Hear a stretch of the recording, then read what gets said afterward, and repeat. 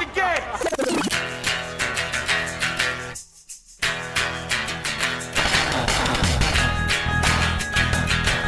All right, let's do this. How are you, what the fuckers, what the fuck buddies, what the fucking ears, what the fucksters, what the fuckaholics? I am Marc Maron. This is WTF. Obviously, I'm not at home in the garage. Where am I? I'm in a hotel room in Chicago at the James Hotel. The day after I did my special taping last night in Chicago at the Vic Theater. God damn it, I fucking love Chicago. I love it. I mean, I've been here before, and I chose to shoot my special here, but Chicago's a great city, and the special taping went amazing. I'll tell you about it, because it was, I'll walk you through it in a minute. Today on the show, I talked to Constance Zimmer, the actress, who was on an episode of Maron. If you watched the premiere episode, actually, of Maron, she played my age-appropriate girlfriend briefly with the child. One episode, and that relationship ended. But you may know Constance Zimmer from many things. House of Cards. She's Janine Skorsky in House of Cards. She was in the Newsroom, Grey's Anatomy. She's been in a lot. You would know her. So I talked to Constance Zimmer in a few minutes. That's happening. Let's go over my shit. Can we do that? I need you people in Port Chester, New York, in Huntington, New York, in Red Bank, New Jersey, to know that I'm performing there. I know it's going to take some effort. I know a lot of you don't listen to this show today, but I'm reaching out to you because I got shows and I want you to see me if you want to see me. June 25th at the Capitol Theater in Port Chester, New York. June 26th at the Bam Howard Opera House in Brooklyn, New York, which is selling well, and I'm excited about that. It's going to be a big-ass show. Saturday, June 27th at the Paramount Theater in Huntington, New York, out on the island. And Saturday, June 28th at the Count Basie Theater in my birth state of Red Bank, New Jersey. Go to WTFpod.com/calendar to check tickets, to get the links to tickets, and let's do it. Let's have some shows. I'd like you to come. I'll figure out other ways to reach out to you too, because I am my own promotional machine. Aside from being a shame machine that seems to be fueled solely by deep dish pizza at this juncture in this hotel room. So Friday, flew to Cleveland to do that show. I've been to Cleveland a few times, and I know Cleveland. I know there's a couple of great places to eat in Cleveland. I like doing shows in Cleveland. I'm at the Playhouse Theater in Cleveland, which is a complex of several theaters, and the theater beside mine, the night that I was doing my show, had Dennis Miller and Bill O'Reilly doing their comedy duo tour, amplifying fears and stirring up shit for the angry people who think it's all the liberals' fault. That's a good night of entertaining. Let's just get you all worked up about how the country's going to pot because of those lefties.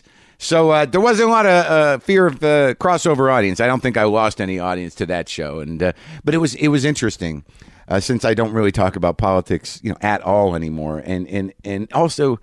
It's interesting because the conversations you can have with people, when you don't bring that into it. Me and Chris Garcia, who's been opening these dates with me, these few dates, were out in front of the hotel. I was smoking a cigar. He was having a cigarette, and there was some older dude who was just sitting there smoking a cigarette, and we got to talking to him, and he had just gone to see O'Reilly and Miller, and he was just talking about he lived down in North Carolina.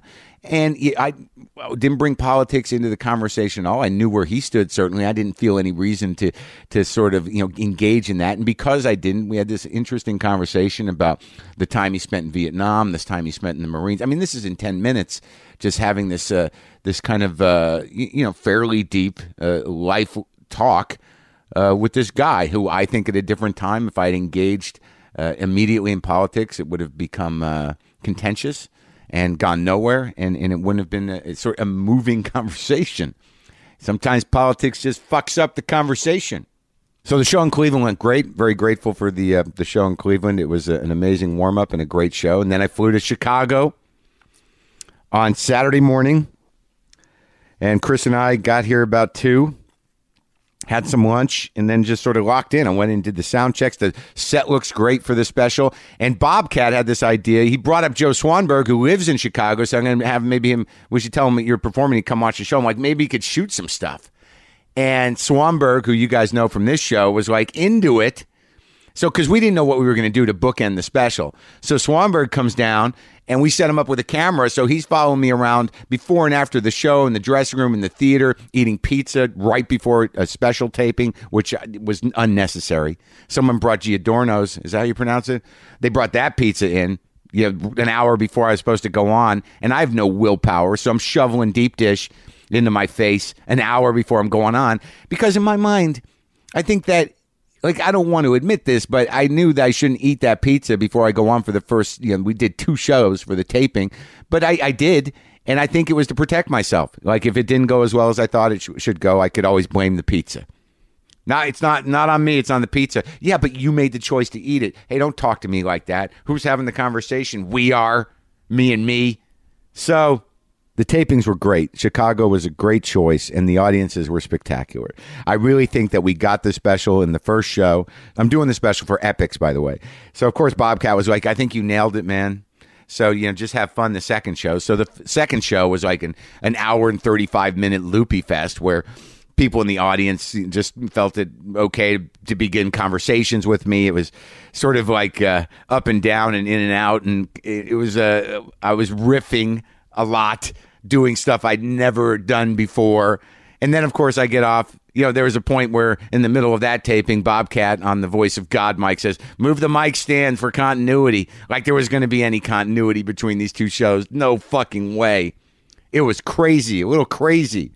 Then after that show, Bobcat's like, I think that's the special. I'm like, what are you talking about? The first one was tight and nailed everything. That one was all over the place. He's like, yeah, but I've never seen anything like that. And I'm like, oh, come on. Come on. But again, gracias to the great city of Chicago. I really do like it here, but I think if I lived here, I'd die very quickly because of the pizza problem. Because I'm strung out, man. I'm strung out. All right, so now we're going to talk to Constance Zimmer. Lovely, talented, engaging. And I want to sort of move you towards her things. She's on a new Lifetime series called Unreal, which airs Monday nights at 10 Eastern. She's also in the movies Entourage and Results, which are both out now. We talked about Results with Kevin Corrigan. All right, so let's talk to Constance Zimmer.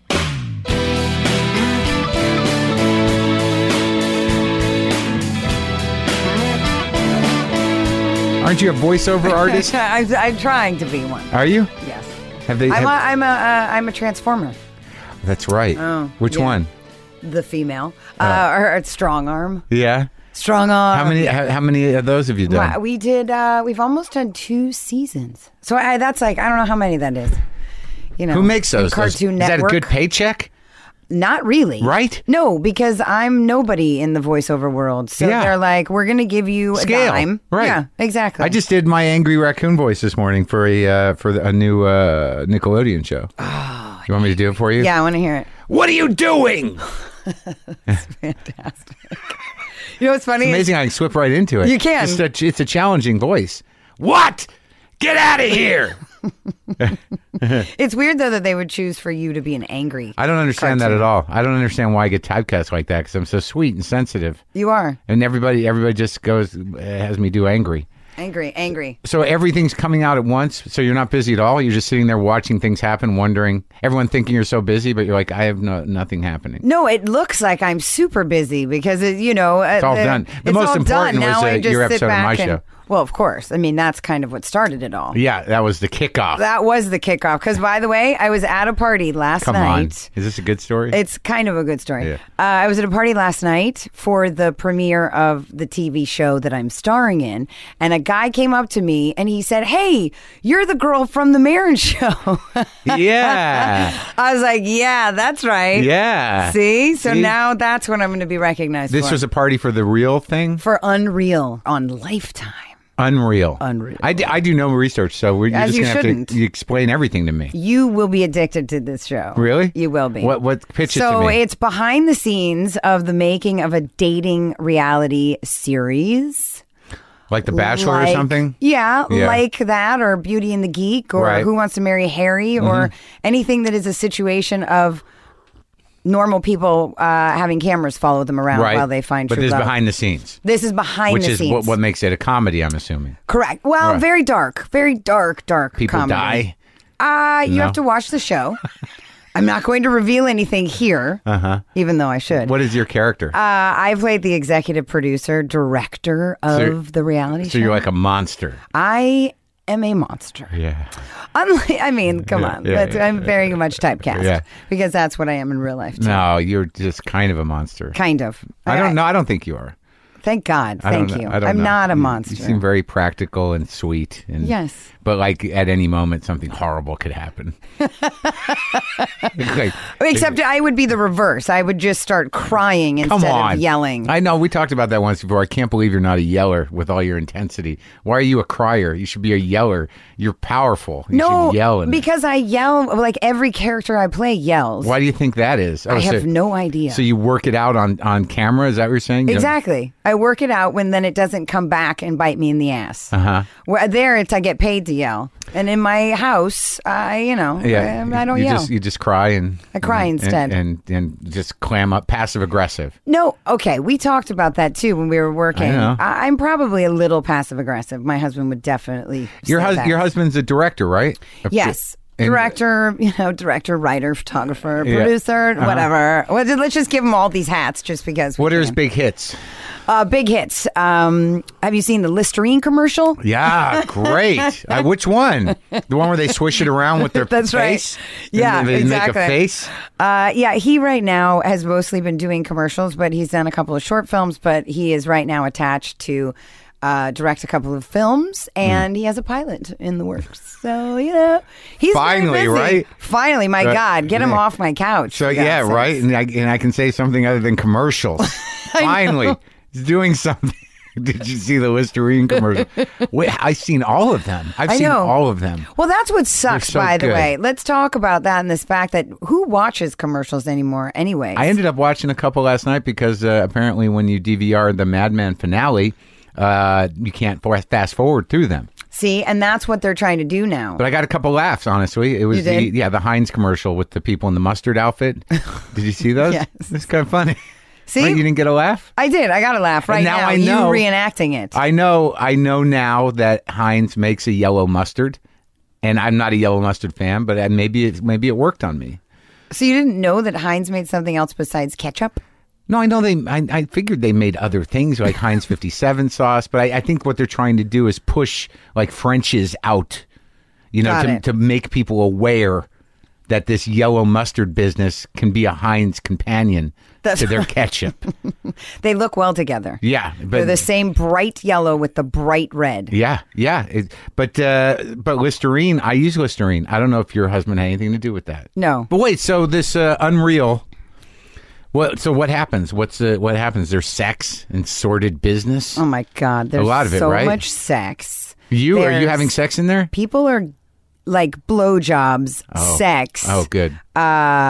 Drugs. Yeah? There's drugs. Like which kind? There's cat fights. Girls slapping each other. This sounds like something everyone's going to watch. America's going to watch it. They're going to watch it. On There's Lifetime. Girls in bikinis. Is that easy to find Lifetime? I would hope so. I don't know. I'm on IFC. No one seems to know where it is. I can't even tell my parents where it is. But nobody even watches shows anymore based on where they are. That's what I hear. Everyone's like, just tell me what time. I'll put it on my DVR. I'll record it, and then I'll watch it when I want to watch it. I don't do that. Yeah, I don't. I like to watch things when they're on. Me too. Or on demand. I don't DVR things. No. If the station doesn't have an on-demand situation, I'm in trouble. Okay, well, Lifetime has an on-demand situation. All right, then I'm watching it. Okay. And you're in the Entourage movie? The Entourage movie, yes. Because you were on the TV show. Yeah, right, exactly. I just talked to someone else who's in that movie. Who'd you talk to? He was just here yesterday. Haley Joel. Oh, Haley Joel Osment. Haley Joel Osment. He is so fantastic in the movie. He is? Oh, my God. He plays this horrible, rich, spoiled brat. Yeah. Billy Bob Thornton's son he plays in the movie. And luckily, I had most of my scenes were with him and with Billy Bob, who's fantastic in the film as well. And, of course, with Jeremy. All my stuff is always with Jeremy. Yeah. Was that the first time you worked with Billy Bob? Yes. Yes. Was that an experience? He is fascinating. Yeah. I mean, in between takes, everybody would just crowd around him and just want to hear stories. And he's got a pretty slow delivery, right? Yeah. I mean, everything is like this dramatic pause. Yeah. You know, and he had just finished working on Fargo. So he was telling us all these stories about working on Fargo. And, you know, but that's the thing about Entourage is it brings together such a bizarre collection of actors, directors, producers, and then you're all in the same room together. And it is what they show on the show is all of a sudden becoming that, you know, behind the scenes where when would I ever be in a situation where I just would be hanging out with Billy Bob Thornton and Haley Joel Osment and all in the same day and in the same scene? I think you could probably more easily hang out with Haley Joel Osment whenever you wanted, probably. I mean, look, he sees dead people, okay? So, I mean, let's just talk about that. I bet you he's not a nicer guy, but probably a little more accessible. I have a feeling that Billy Bob, you know, you'd be like, you want to hang out? And then, like, you'd probably second guess it. You'd be like, No, I got to call him. I want him to do the show. I got the idea that he's he's pretty approachable. Yeah? Oh, yeah. He was super excited to be in the movie, Very intense. He frightens me a little bit. I think he seems less intense than he was to all of us, like, years ago. Okay. When he was, like, drinking blood and stuff like that. But, all right, so that movie, like, that's a full cock press. A lot of men. Cock press, but into women. I mean, there's a lot of bikinis. Talk about bikinis and hot girls and nudity and sex. I mean, let me ask you a question. I read this article about Maggie Gyllenhaal talking about the women in Hollywood and how they get short shrift as they get older. I'm not even going to talk about it. You know, I'm going to say that I think that was true like 5 years ago. Yeah. I think it's changing. Yeah. You know, Meryl Streep, she's funding like an organization to find women who will write female characters over the age of 40. So she's put all this money into this organization. Within the context of scripts or just anything. Females over 40 in television or movies. Mm-hmm. Yeah, I think TV and movies to try and get people to write more for those women. Mm-hmm. Because I will tell you, since I turned 40, I've gotten the best parts I've ever had. Yeah? Yeah, and I didn't think that was going to happen. And my husband, the Listerine guy, he film director now. film director. Yeah. You know, he had said to me, because I thought the same thing. I thought my career was over when I was 35, and I thought, oh my God, this is it. People are tired of me. They've seen me for far too long, and now I'm old, and everyone wants the younger Constance Zimmer, whatever that fucking means. I hope not. Because she's going to take all my jobs. And my parts have only gotten better. Since I turned 40. Like when, like which ones are because what are you being casted specifically? Because you're sexy, you've got brains, you got an edge to you. Well, yes and no. You're not playing a lot of moms. No, I'm not, except on your show. But that was like that's the closest to your real you ever that you've ever been cast, I think. Well, without the yelling. Let's just say that again. That wasn't really, you only yelled once. I yelled a lot. By the way, it starts with me yelling in the kitchen on your show. Was that yelling or were you just sort of laying down the law? I mean, a little bit of both. Yeah? Anyways. Okay. No, but like Janine on House of Cards was not necessarily a woman in her 40s. Right. She was a woman that had worked her whole life, and I don't even know if we told her age, because I don't really think it mattered. But what's her job on that show? I was a journalist. I was a White House correspondent, actually. Right. But that was fighting the good fight for what journalism used to be and what it is today. Like a 40-year-old journalist fighting with a 20-year-old journalist who's doing Twitter and social media and misspelling. Not exactly. Copy editing. That's what I'm talking about. This is the end. The age of copy editing is over. Right. Anytime I see an article about me, which happen occasionally, I have to correct things. And I have to write them back. I had the same thing. Well, and mine's already it was already published, and they in the magazine? Sent me a copy of it, and I was like, there's misspellings and there's inaccuracies. Like, who's checking this shit? It's fucking a nightmare. No, everybody's just like, go, out. Nobody has any patience. But I'm also crazy like that because before I was an actor, I used to like coordinate these huge celebrity events that raise money for charity. And one of my main jobs was always making sure that everyone's names were spelled correct. Everything about them was correct. And that would take like 2 or 3 days of cross-referencing and all this stuff. It's a job. Yeah. Yeah, no one does it anymore. No. So you played a journalist. Like, I haven't watched this series. I'm sorry. I need to watch it. Everyone loves it. Marc. What do I watch? What do you watch? What do you have time to watch, really? I watched Maron. Right. And you did a great job. And that was funny. No, I mean, I'm with you. I don't watch a lot of television. I mean, I watched the Mad Men, but like honestly, when it came back, I was like, I thought it was over. It wasn't over. No, and then I watched Better Call Saul. Better Call Saul is awesome. It is awesome. Last Man on Earth Didn't was watch it. fantastic. Really? Yeah, that I got through very quickly because they showed like 2 episodes at once. So it really it pulled you into it that you wanted to watch it then the next week and watch 2 episodes at once. Togetherness, I watched. Togetherness, it was yes. a little painful. It is. Because it's so true. Is it? Yeah. Yeah, I see. Like I keep my like I don't get involved with it. Gets too messy with the humans. I know humans are really fucked up. We really are a mess these days. Yeah, but it's such a short. We all fuck up the same way. But it was a little painful. And I talked to Linsky in here, and I don't know.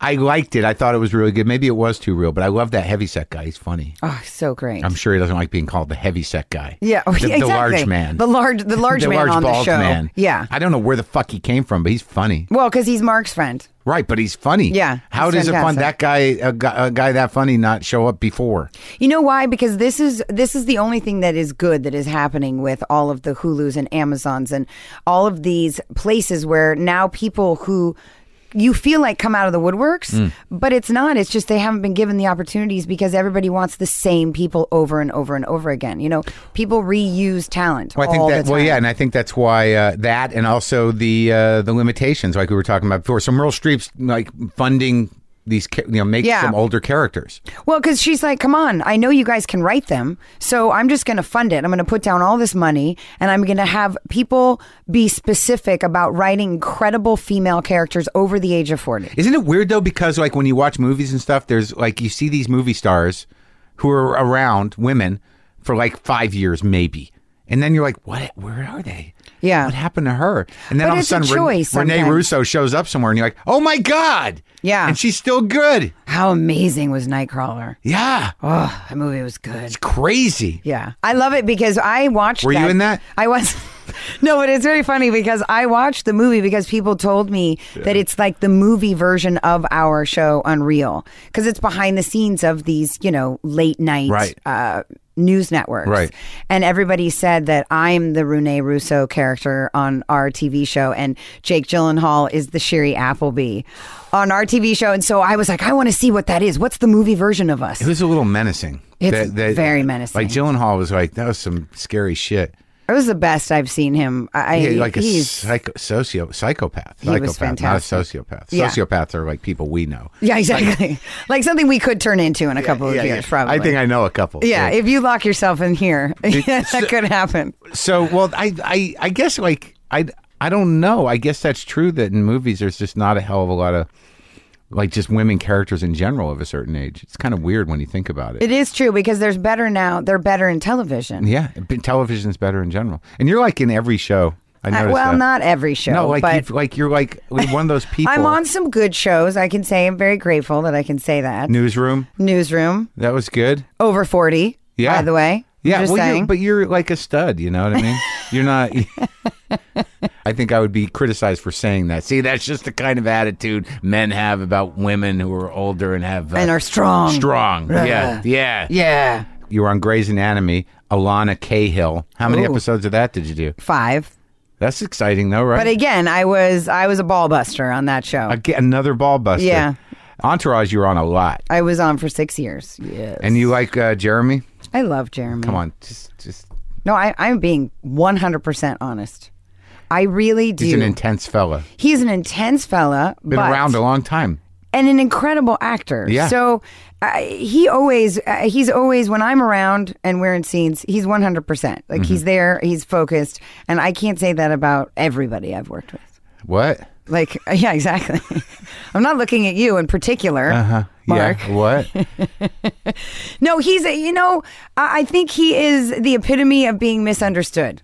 Yeah, I don't know him, and I haven't even he seems like he's a little too guy's guy for me. But but he's a good actor. I always like watching him. Yeah, and I haven't heard anything too bad about him. No, I mean, look, everybody wants to say shit about anybody. Yeah, just because it's a story. It's that town. That's this right. Is the town for the it. town for talking shit about people. But no, I do love him, and I think that what was so great about Dana and Ari, who we were on the show, is that I had known him for years before that. Yeah, and I had worked with him on the Ellen show. When Ellen had a sitcom back in the day. And so I've known him for so long that when we got to work together again, there was already this friendship that we had. Well, it's sort of interesting. There's like a whole crew of people like you who have been, who actually work, like always work.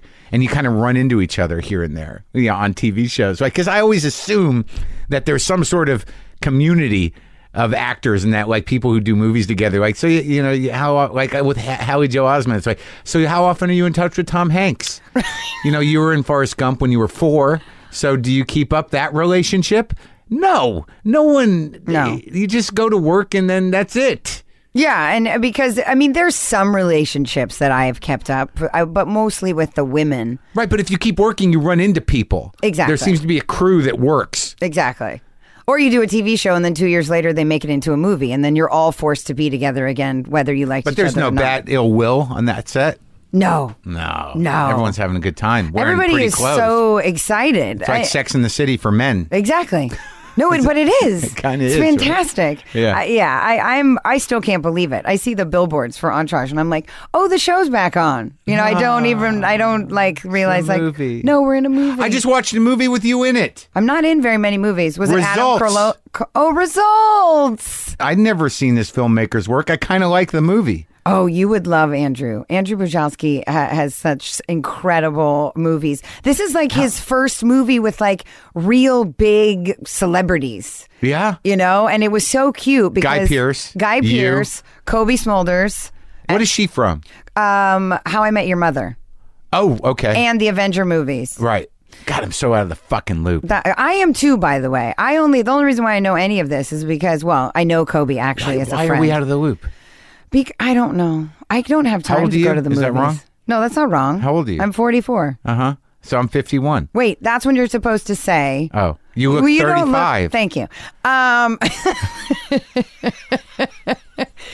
It takes a lot for me to go to the movies these days. Oh, someone told me I should see the Mad Max movie. Yeah, somebody said it's You too? Yeah, same thing. Maybe we should go together. Okay. Oh my God, let's go see Mad Max together. Let's do it now. Let's do it. We have to go to a matinee. Yeah. Because my nights are full. With the child and the husband? Not even with the child and the husband, because I have 4 projects all coming out within you got to watch your projects. Week. I got to watch my projects. But Results, I'm so glad you liked it. I love that you saw it. It's compelling because it's like a real indie movie. Like, it's not following any rules, and it seems to, go weird place. It's got some poetry to it. When they had called me and just said, Yeah. Hey, they want you for this movie. And I read it super fast. And I was like, wait, there's how many sex scenes with Guy Pearce? And I was just like, I was like, oh, okay. I didn't see one of those I'll do yet. it.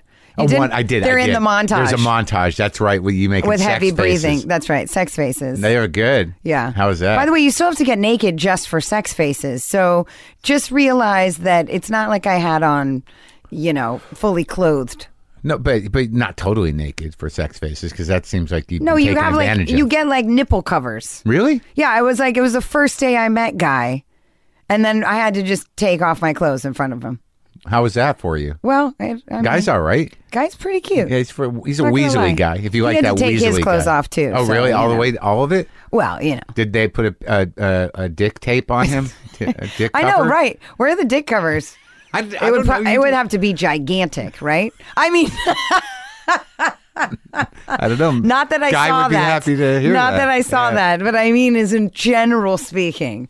I don't know. I when I did sex scenes, I wore boxers and also briefs. Yeah. And taped it down. Taped it down, right? Sure, just in case. That's right. Some guys wear cups. Oh, really? Like like in baseball. Right, so that like even if there is something 2 body parts meeting, it's a cup. There's a cup, so it's like, I don't know. Have you had that experience personally? I did. You grinded a guy with a cup? I did. What movie was that? I was on Unreal. Oh, really? So this is recent. This is, yes. Mm-hmm. So the guy said, I got to wear a cup. Who decides that? Yeah, the actor.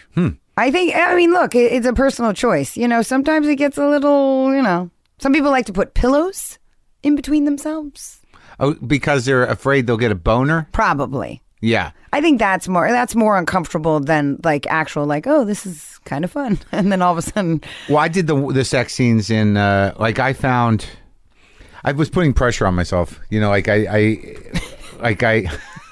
I want to know how. How were you putting pressure on yourself? Well, we're doing these sex scenes, and I had the moment where, like, it was fine. There, you know, we being appropriate and being actory. You know what I mean? And kissing and stuff. And then did you slip the tongue? No. Oh, good. You're not supposed to.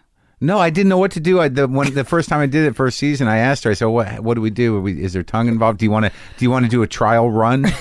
You want to go practice in the bathroom? Right. Yeah. Do you want to try it before we just do it? And she's like, no, I don't think that's appropriate. And I'm like, all right, I don't know. And then we ended up doing it. No tongues. And then she said, look, you know, sometimes, you know, you might get a boner, but it happens. Just it's okay. And then once I was out there, I'm like, why am I not getting a boner? You know, like I was like, I should be getting a boner. Right. Maybe you were just such a good actor. Yeah, just shut it down. You were just like, shut that down there. Just, you know, lay low, like, dude. I felt I failed sexually. Right.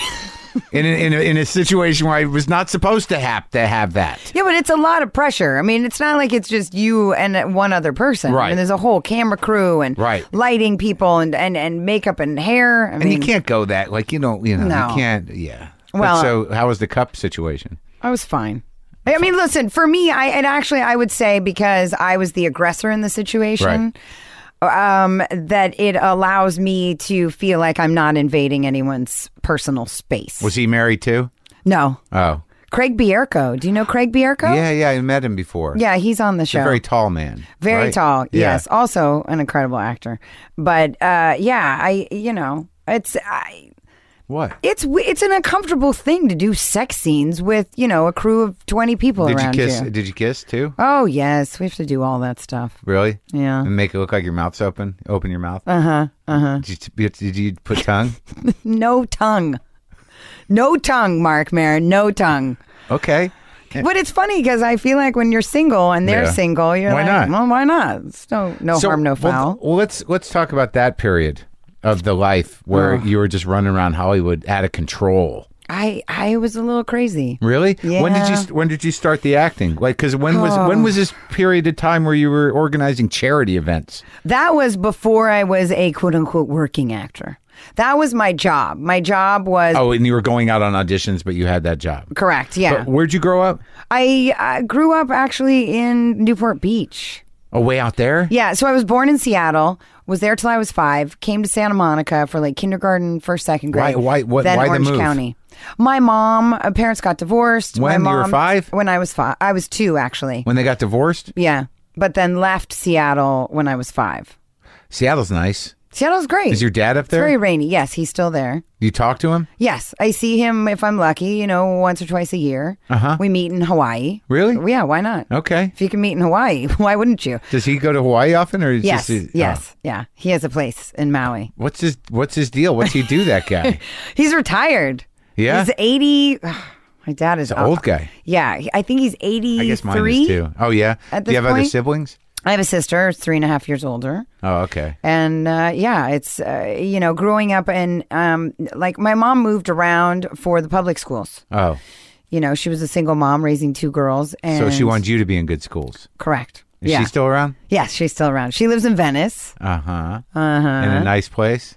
Yeah, she lives in she's been there for like 25 years. Really? Yes. She bought a house there? No, she has an apartment. Oh, okay. Yeah, in this like amazing community in Venice. A community? A community because they are all, Green Party people. Uh-huh. That's So your right. mom's an old hippie? Yes. Ah. An old German hippie. If German? those two go together. Like German? Yeah, I'm full German, by Really? the way. Yeah. Your dad's German too? My dad's German. You speak German? Yes, I Stop speak it. German. I do. That's the most horrifying sounding language.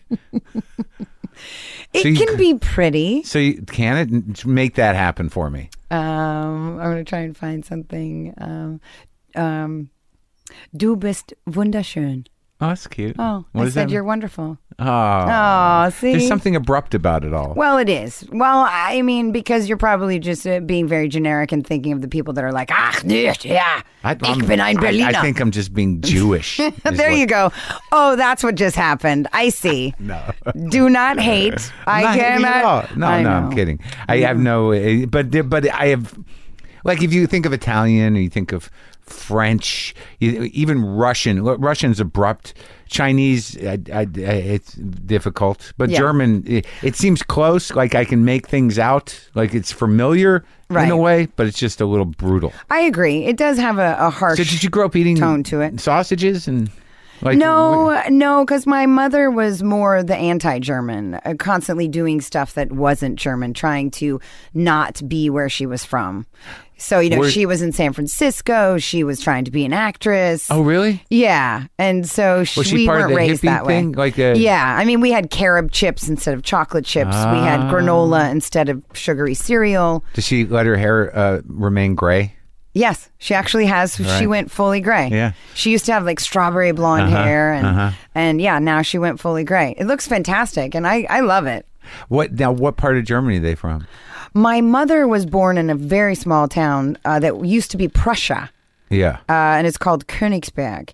My father was also born in a tiny, tiny town in Germany that also I don't think Exists anymore? exists. Did you go visit those places? Germany. No. But you I can mean, speak one of German. them, Did my you go to dad's Germany? town is completely like there's maybe one or two homes that are there that were there when he was a kid. Otherwise, it's. Have you been to completely different Germany? place. Oh, yes. I was shipped off to Germany every summer For your for grandparents? 6 weeks. Yes. From age 5 to age 18 to be with our grandparents who didn't speak any English. So that was where we did our German training, our German speaking and all of that stuff. And it's funny because now as a parent, I realize, wow, that's amazing that my mom did that. She was a single parent, shipped both of her daughters off for 6 weeks She needed every a summer. break. Yeah, she was like, get the fuck out of my house. Some of us had to go to camp. You got to go to Germany. I got to go to Germany. That's right. So where did your grandmother live? She lived in a tiny town called Bad Schwartau. But is it close to a south city? of Hamburg. Oh, okay. Yeah. So we would take the train, go to Hamburg, buy amazing clothes, come back to LA. That seems great. It was in the moment, yes and no. I missed my friends. I would leave to Germany. I'd come back. I had boobs. It was like I would become different people when I went to Germany and then I'd come back. But at least when you got back, you got to see, like, I think I'm winning. Like, I'm beating you with the boobs.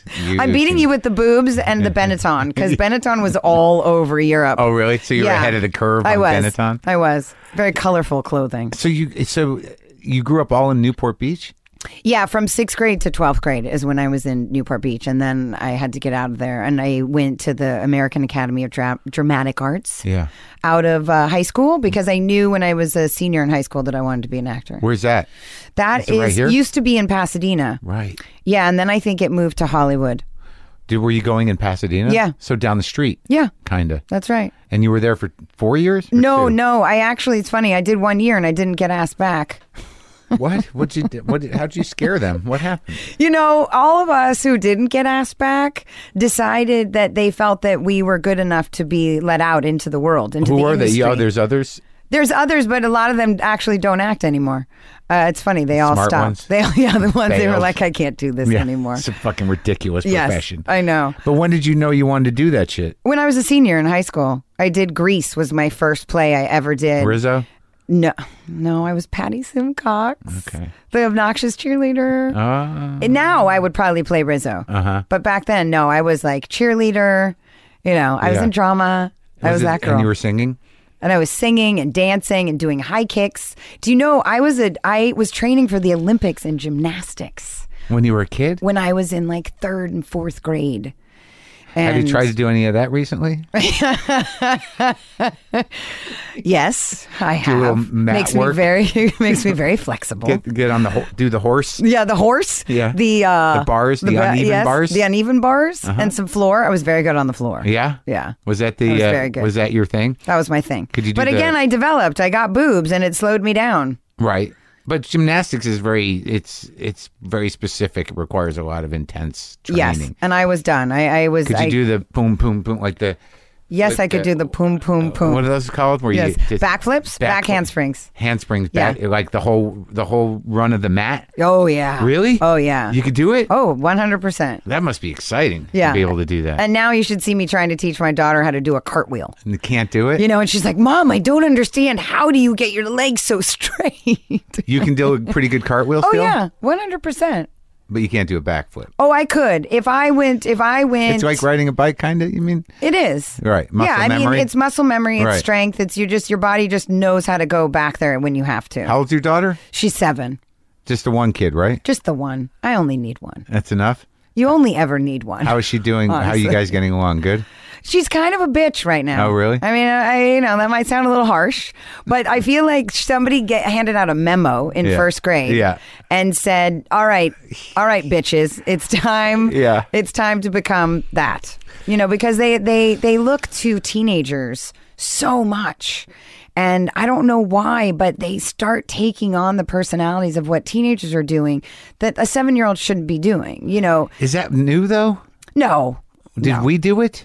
I'm sure It's we did. 7? We have a lot more. The kids today have so much more influence than we did as kids. Influence in general? Oh my! I mean, the In what internet way? alone. Oh, right. iPads, computers, television. Oh, you What's mean they've on got television? right? They've got a handle on things. Oh, and it's right. Like it's in the kind of palm bizarre, of their right? hand. Yeah. I didn't have any control of anything. No. Could barely handle being alive. No. Exactly. Well, and what did we have? We had What grade is that? We had 7? like 3 channels of television. I think it was better than back in our day. What grade is 7? 7 years old? First grade. First grade. I have no fucking recollection of that. I was in Santa Monica at the time, but I mean, I don't remember who I was as a person at all. That's all I keep saying is like, she's never going to remember any of this. I think 3rd grade is about where it starts, where I have Yeah. nice pieces of memory. Yeah. I remember in 3rd grade, I got exposed to by a man on the street. And that's like my one memory of You myself. saw in 3rd grade. your first stranger cock? Yeah, stranger cock. The stranger cock. That's exactly what I was thinking. Did you run? Yeah. No, well, because those days you walked to school. It didn't matter how far you lived from the school. Like I Yeah. walked by myself to school. Right. In a quaint little town of Fountain 3rd Valley. grade. 3rd grade. Yeah. And walked to school, and somebody had pulled up on the side of the road. Yeah. And rolled down his window and said, excuse me, I'm looking for my dog. I've lost my dog. Have you seen my dog? And I said, no. I said, what does your dog look like? And he said, he looks like this, and just opened his jacket, and he was completely nude. Uh-huh. Giant boner. Yeah. Yeah. And what'd you do? I just moved away from the truck very fast, and I think instead of going to school, I walked back home. Quickly? Yes. Or did you try to keep your cool? I did. Isn't that terrifying though? It is. Cocks are very terrifying. when Especially they're- stranger there's, yeah, cock. stranger cock when Yes. they're surprised, when they surprise you with them. They're just like, In let me an whip this out. inappropriate, molesty way. Oh God, that terrifies me. It never makes. I don't want my daughter to ever walk to school alone. Yeah, no one can walk anywhere alone. No. Yeah, it's a different time. We've grown to believe that they're just everywhere. They are. They are. Stranger cock is everywhere. It is. Yeah. I guess so. Well, now you can just go online and. Isn't there like a website where you can see who the sexual deviants are in your neighborhood, or the? Oh yeah, but I can't do that. They're probably everywhere, and then I would never leave my house. You know, Never let your daughter go outside. No. That's for sure. No. Well, this is taking a turn for the. I know why. How did we get to this? Because we were talking about our memories as children. Right. And I said 3rd grade, and you were like, "Yeah, the only thing I remember from 3rd grade is this right. guy's dick in a truck." That's right. But you seem to have a pretty good attitude about it. Didn't fuck you up too much. That still has yet to be seen. I'm still young, Mark. Okay, let's be honest. So, all right. So you're jumping around on mats, and then you get into song and dance. Yeah, well, because what's very funny is that I got tired of working out. I was just like, I can't, there's got to be something more exciting that I can do in front of an audience that doesn't require working out like 18 hours a day. Yeah. You know? So you realize that the real desire was to put on a show. That I liked being in front of people. Right. Yeah. So then I moved to dance, but then I didn't like dance because it was working out and it was being in leotards, which I hated. I was like, no more leotards. And repeating moves to music. No. Yeah. So then I didn't like that. And so then I saw that they were auditioning for Grease. And I was a cheerleader at the time. And I said, I'm just going to go and try out for this part of a cheerleader. And because Grease was one of my favorite movies, that and Saturday Night Fever. Hello. Yeah, it's a good one. And so, I auditioned for it. I got the part. And then, I was like, I don't have to work out. Were you getting some laughs too? I was getting laughs. Yeah. That's a big moment. Yeah. Getting the laugh. It's the greatest feeling ever. Yeah. The best. And then I was like, this is it. I love it. And how much theater did you do? I did, so high school I did Grease and I did Peter Pan, where I didn't play Pan. I played Tiger Lily. Uh-huh. And you didn't get to fly? Did you fly? No, Tiger Lily doesn't fly. But whatever, she's an Indian princess. Yeah, it's good. She doesn't need to fly. Sure.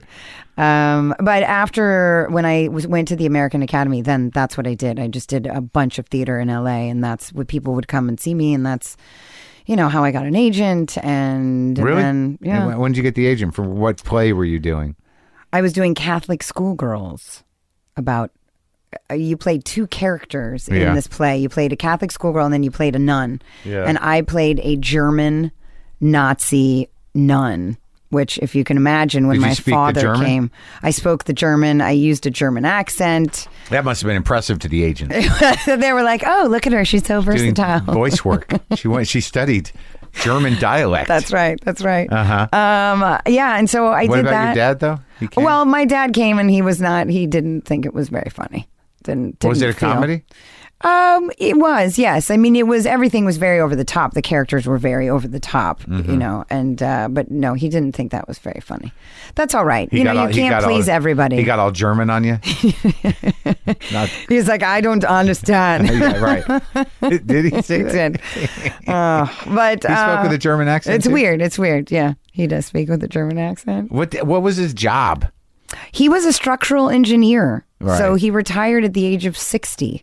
A structural engineer. Yeah, he built incredible buildings in South Africa, all over the world. And there's still buildings up in Seattle that are buildings that he designed as well. So he works with an architect. Correct. Yes. He's the guy that says, no, if you do that, it'll fall on people. Yes. Oh. Yes. It's important. It feels like a German job to me. Like because you have to be. Yeah. It's because German. I mean, we are so like OCD, like crazy, control freaky. Yes. I was gonna try and like go around that. Yeah, I know. But no, I'm pretty much. I am a control freak. I think I'm gonna admit it right here on your show. Wow! Big news! Breaking TMZ. Constance Zimmer, control freak in quotation marks. I'm trying to get over it, though. I'm really trying very hard. How do you do that? I'm not quite sure because it's not working. Like, but you're aware of it? How does it manifest itself where you're like, I got to stop this? Just letting people do what they're going to do, allow them to make mistakes and not trying to control them to not. So you're basically talking about your husband and your daughter. Yeah, exactly. No, I'm pretty sure I do it to my friends too. You do? Yeah, but I'm a loving control freak. Uh-huh. I just want everybody to be great. Uh-huh. Oh, is that it? And if they're not, you're like, okay, well. You can go work on that. We tried. We tried really hard, and you failed. You failed miserably. It's horrible. Yeah. No, look, that's the one thing I like about getting older is I'm realizing all of my flaws and I'm going to be at one with them. Because at this point, if you can't be at one with who you are at this late in the day, like sure, but does that involve trying to fix it? I mean, you can accept it. Accept it. I think accepting it and acknowledging it makes me, I think, just not do it as much because I'm aware of it. Yeah. My mom got better. Yeah. Yeah, she wasn't great. Was she a control freak too? No, she was, I don't know, not really a control freak, but she was a little detached or something. What was it? I don't know. Whatever it was, she made an effort later in life. It wasn't controlling. She has she's a eating disorder. And she gave it to my brother. She gave it to me. So we're all sort of weird. We all have this horrible, paralyzing body dysmorphia. She just destroyed our confidence. Oh, I'm sorry.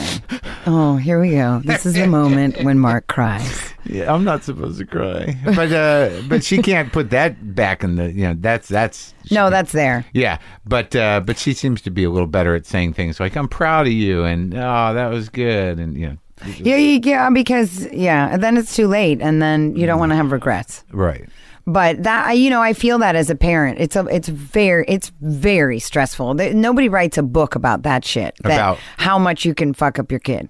They write ones about how to supposedly be a good parent, but don't they? Aren't there? Yes and no, but it's statistical. It's like don't spank them. Well, okay, we know today it's wrong to spank your kids. Right. Back when we were growing up, they were spanking the shit. I mean, my husband was beat with a stick that he used to have to go get out on the farm. He had to pick his own stick that he would switch that he would then be beat with.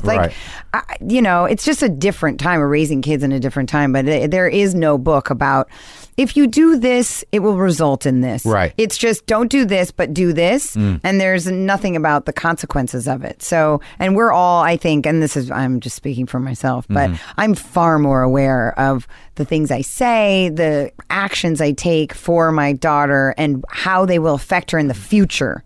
Not even today. I don't think about today so much. I think about, wait, if I tell her that now, that's going to go into her brain, and then when she is a teenager, she's going to go back to it. So, but do you ever check yourself in terms of what you're saying, where it's coming from emotionally within you? Oh, 100%. 100%. Yeah, yes.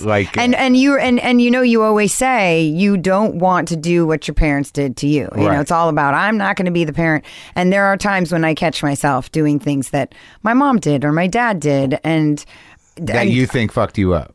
Yes. Like what? I mean, I think more with my dad, it wasn't what was said, it was what was not said. Right.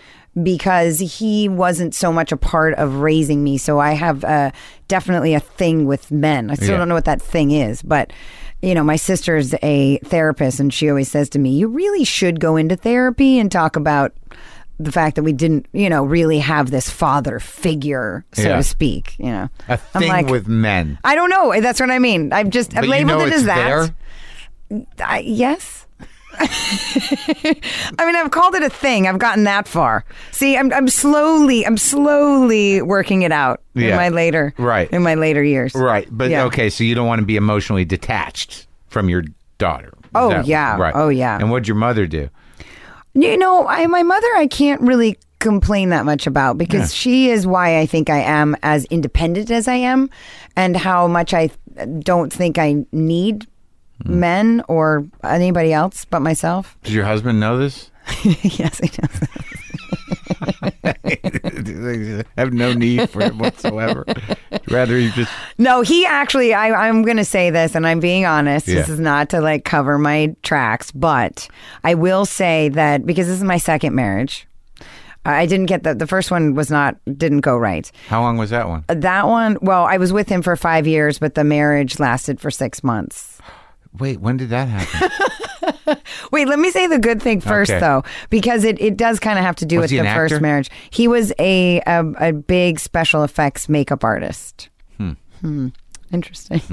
Go ahead. You're like, deep boop. Let's look that up on the computer. The good one? No, but the good one. What's the good thing? Well, Russ, who is my husband today, and who is really the only husband that matters, is that, being with somebody, because I know you talk about this a lot on your show, and the dating and women and relationships and how they're so fucking hard and all this crap. Yeah, it's crap, but it's true, and it's hard sometimes, and they're hard. By the way, they don't ever get easy. Great. Because the good ones are worth fighting for, and the good ones require work. But I will tell you that it's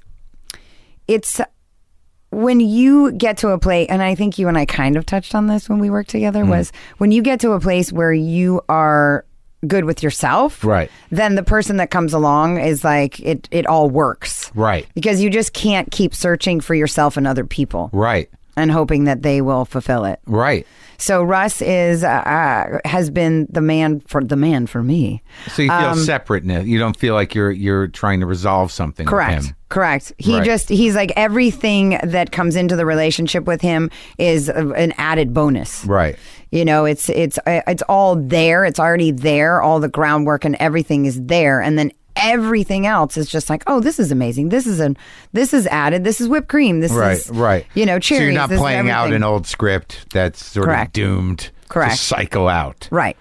With the first husband, that was just a mistake. Ultimately, well, I wouldn't. It was not a mistake. It was a. How old were you? I met him when I was 24. Yeah. I was very young. And you were working on a movie? But I did meet him on a job. You know those Duracell commercials? There was the plastic family. They were called the Puttermans, and they had batteries in the back of their backs. Yeah. If it wasn't a Duracell, they like fell into food or whatever. Were you one of them? I was the daughter. Okay. In that campaign. Uh-huh. By the way, that's a boost to your ego. When your big job you get, you're covered in prosthetics. Yeah. But no, I had met him on that job because he created the whole concept of these Putterments, these and that was so impressive to you that you had to just jump that guy. You're like, you're a genius. Like, yeah. He is a mad genius, and he really is. Still, you yeah, 100%. We are friends. Yeah. Oh, that's good. Yeah, it's great. But I wouldn't take that time back. I mean, I don't take anything back that happened in my life. Can't. Well, and really don't want to. It's every reason why I am right here today with you, sitting in this chair, and I wouldn't want to be anywhere else. Did you always think that way, though? No, God, no. Yeah, I mean, it takes a while to figure out how to think that way. Right. That regrets are useless. They're just useless. Just act different. Yeah. Just you know. Accept it. Well, and what is the definition of a crazy person? Is making the same mistakes over and over again, expecting different results. Exactly. I think that's like I hear that definition a lot, and I've used it myself, but I'm not sure where it comes from. I think.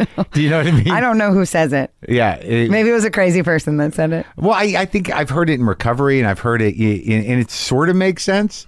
But sometimes you're doing the same thing over and over again, expecting different results. Maybe one day you'll get different results. No, you won't. Okay. So I'm crazy. Right. I mean, no. I mean, look, whatever. I feel like anything's possible. Was that your first acting job? The batteries? Yes. No, I think my first acting job was How to Get Away with Murdering Your Parents, like some crazy movie of the week. Yeah. That I had one line. And I was actually cut out of the movie, but you can still hear my voice saying, it's The Day My Parents Ran Away. Oh. But it was about How old were you? Oh, God, I don't even remember. 23? Really? Maybe. So that's when it all started? And were you playing younger parts? Yes. That's how it goes? That's when I was playing like 18, you know? How long did you do that for? You just stopped doing that, right? Like I just stopped doing that, yeah. You're playing like 23, 24. Yes, exactly. I'll never forget the day I got the call, and they're like, they want you to play 35. And I remember I was 35 at the time, and I said, what? No, that's actually how old I am.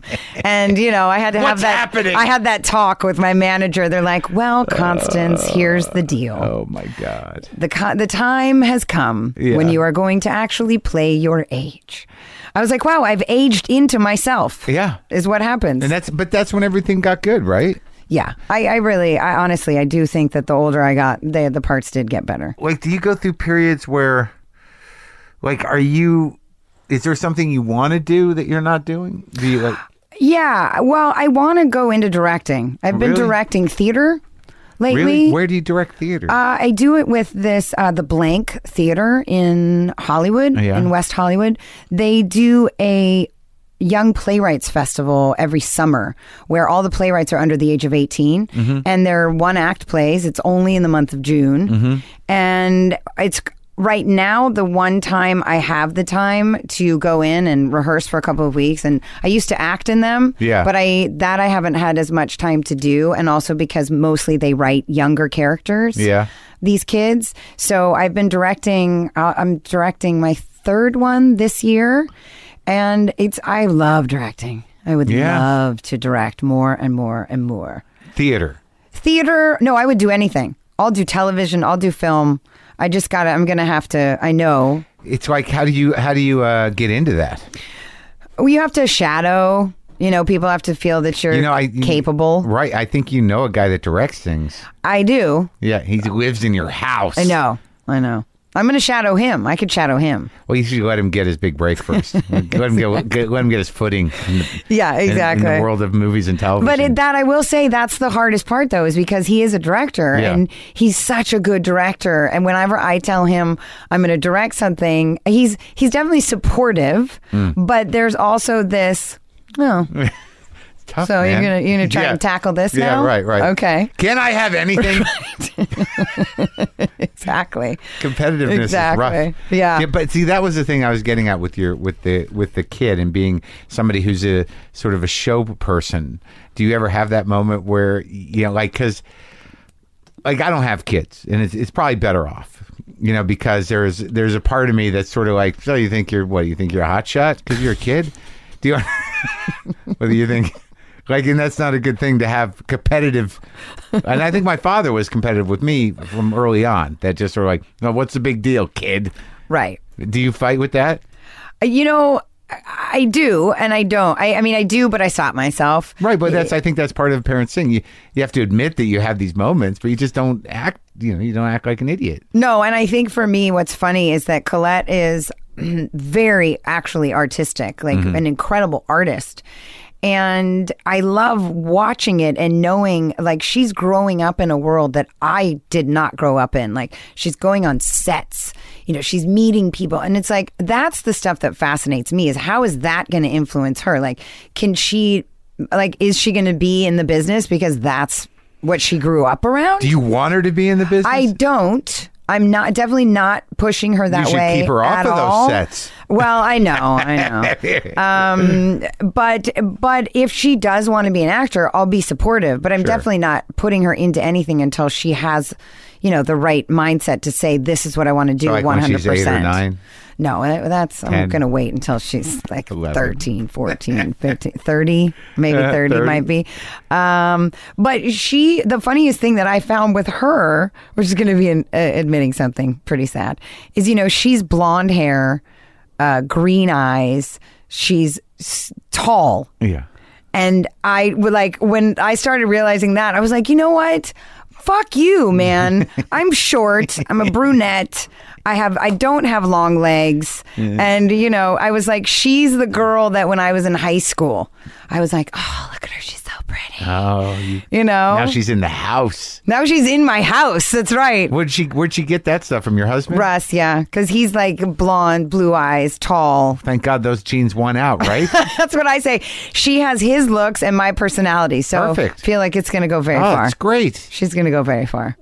My producer said he saw you at the correspondence dinner. Explain to me what that was about. Okay, so for me, this is the third year I've gone to that dinner. What is the organization that you're part of? Well, the last 2 years, I went with the Creative Coalition, which is what Haley Joel went with as well. So the Creative Coalition is a nonprofit organization that is fighting to keep arts funding and education. And they're using celebrity voices. They're using anybody that can raise awareness and try and get the government to keep funding arts and why it's so important. Right.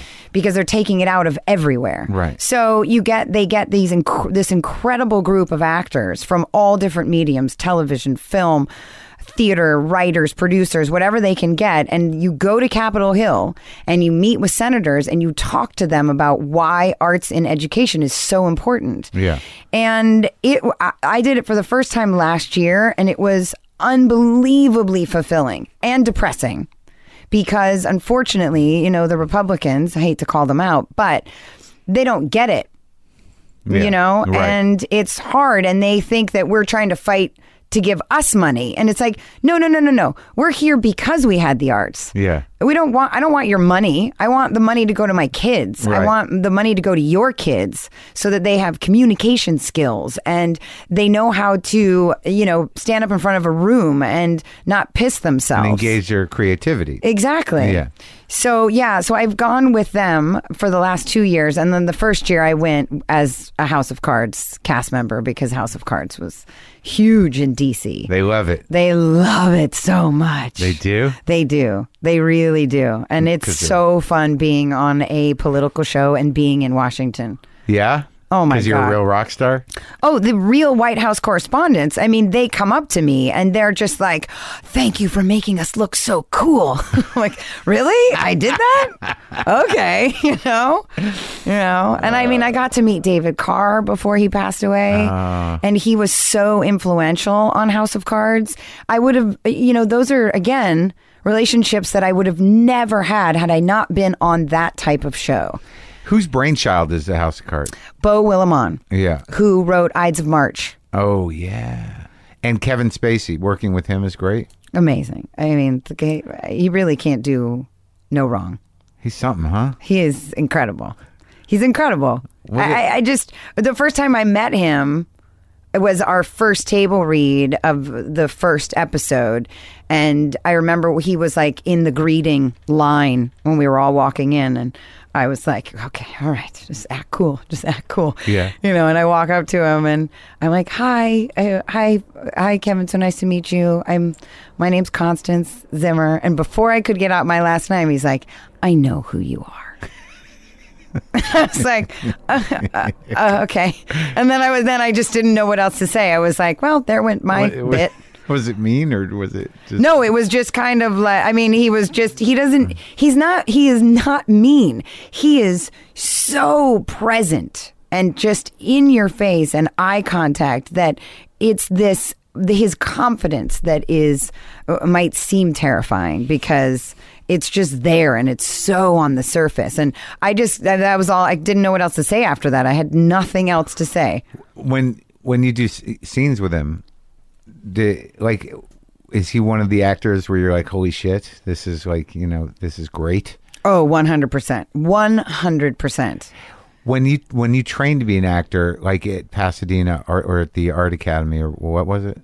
American Academy of Dramatic Arts. The American Academy of Dramatic Arts. The AADA. So are all the skills that you have now outside of just experience? I mean, did you learn anything there? The American Academy was like a fame school, and it was the type of school where you go and you learn everything at once. You do Shakespeare, scene study, emotional training of how to cry on, all this crap.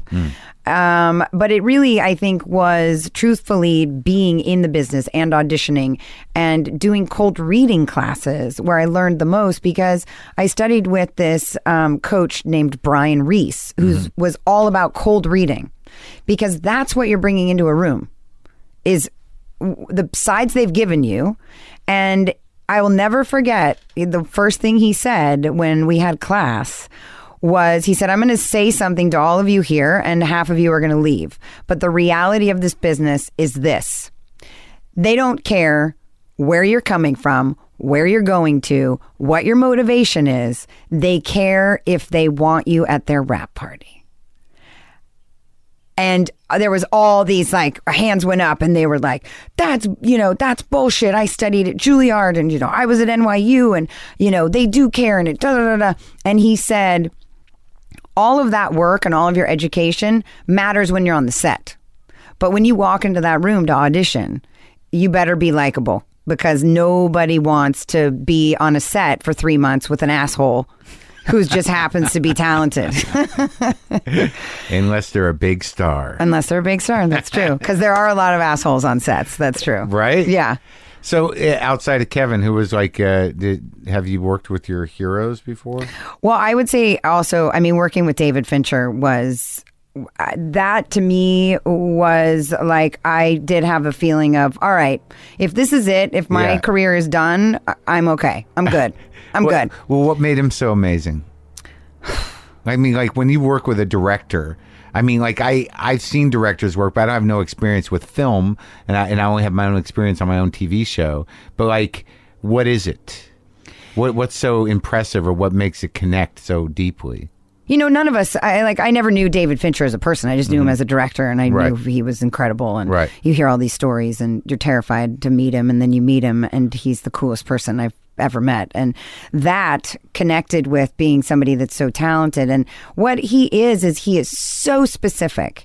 And I appreciate specificity so much because I told you, OCD. Right. But I mean, if he was in this room, every single tiny thing that is in this room would matter to him. Even this, I don't even know what this is. This is like one of those things for an IKEA cabinet. Yeah. One of those wrenches. Yeah. Okay, what are those things called?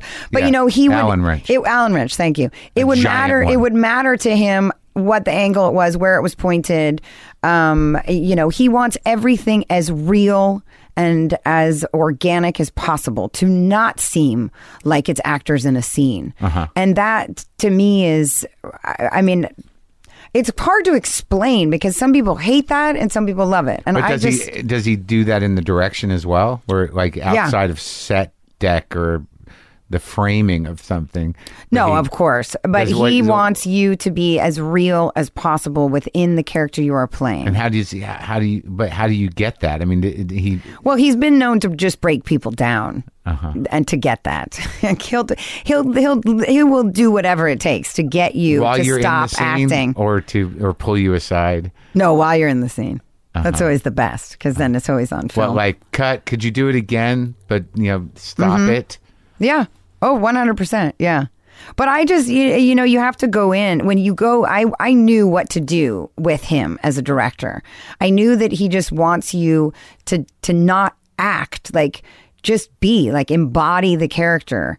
And which is very hard to do because, we're acting. Right. It's kind of hard to explain. I don't really know if I'm doing a good job of explaining it. No, I understand it, but it has to. You also trust him. Right.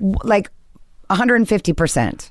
So if he says to me, on this line, don't pick up your pencil. Just do it directly at her. Never move your eyes. Never change your facial structure. Don't move your eyebrows.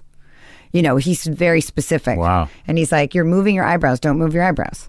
Wow. And so all of a sudden, you're concentrating on the fact that you don't want to move your eyebrows, that it's making you not concentrate on quote unquote acting. Ah, clever. See? He's clever like that. Tricks. Yeah.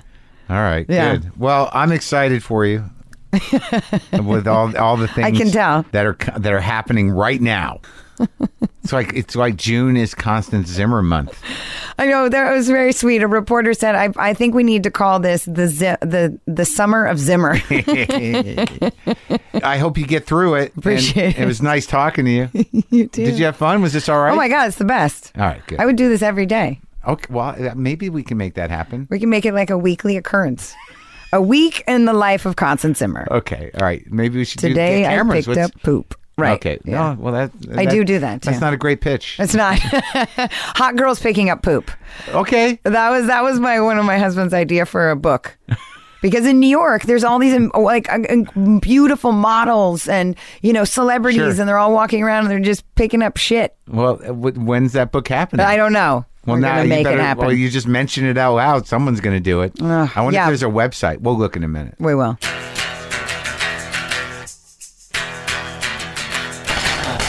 All right, that's our show. I love her. I love you. Thank you, Chicago, for the amazing night and the specials. I think it's going to look great, and I couldn't have done it without you.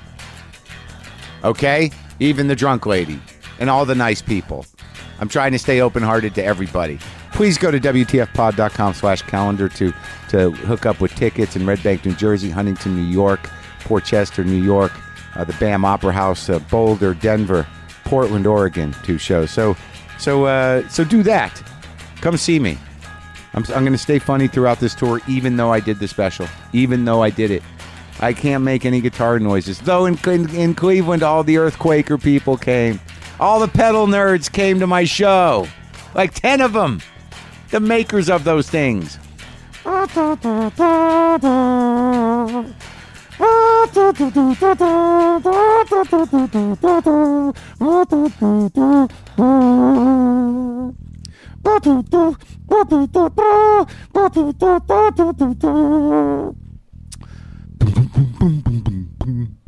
Boomer lives.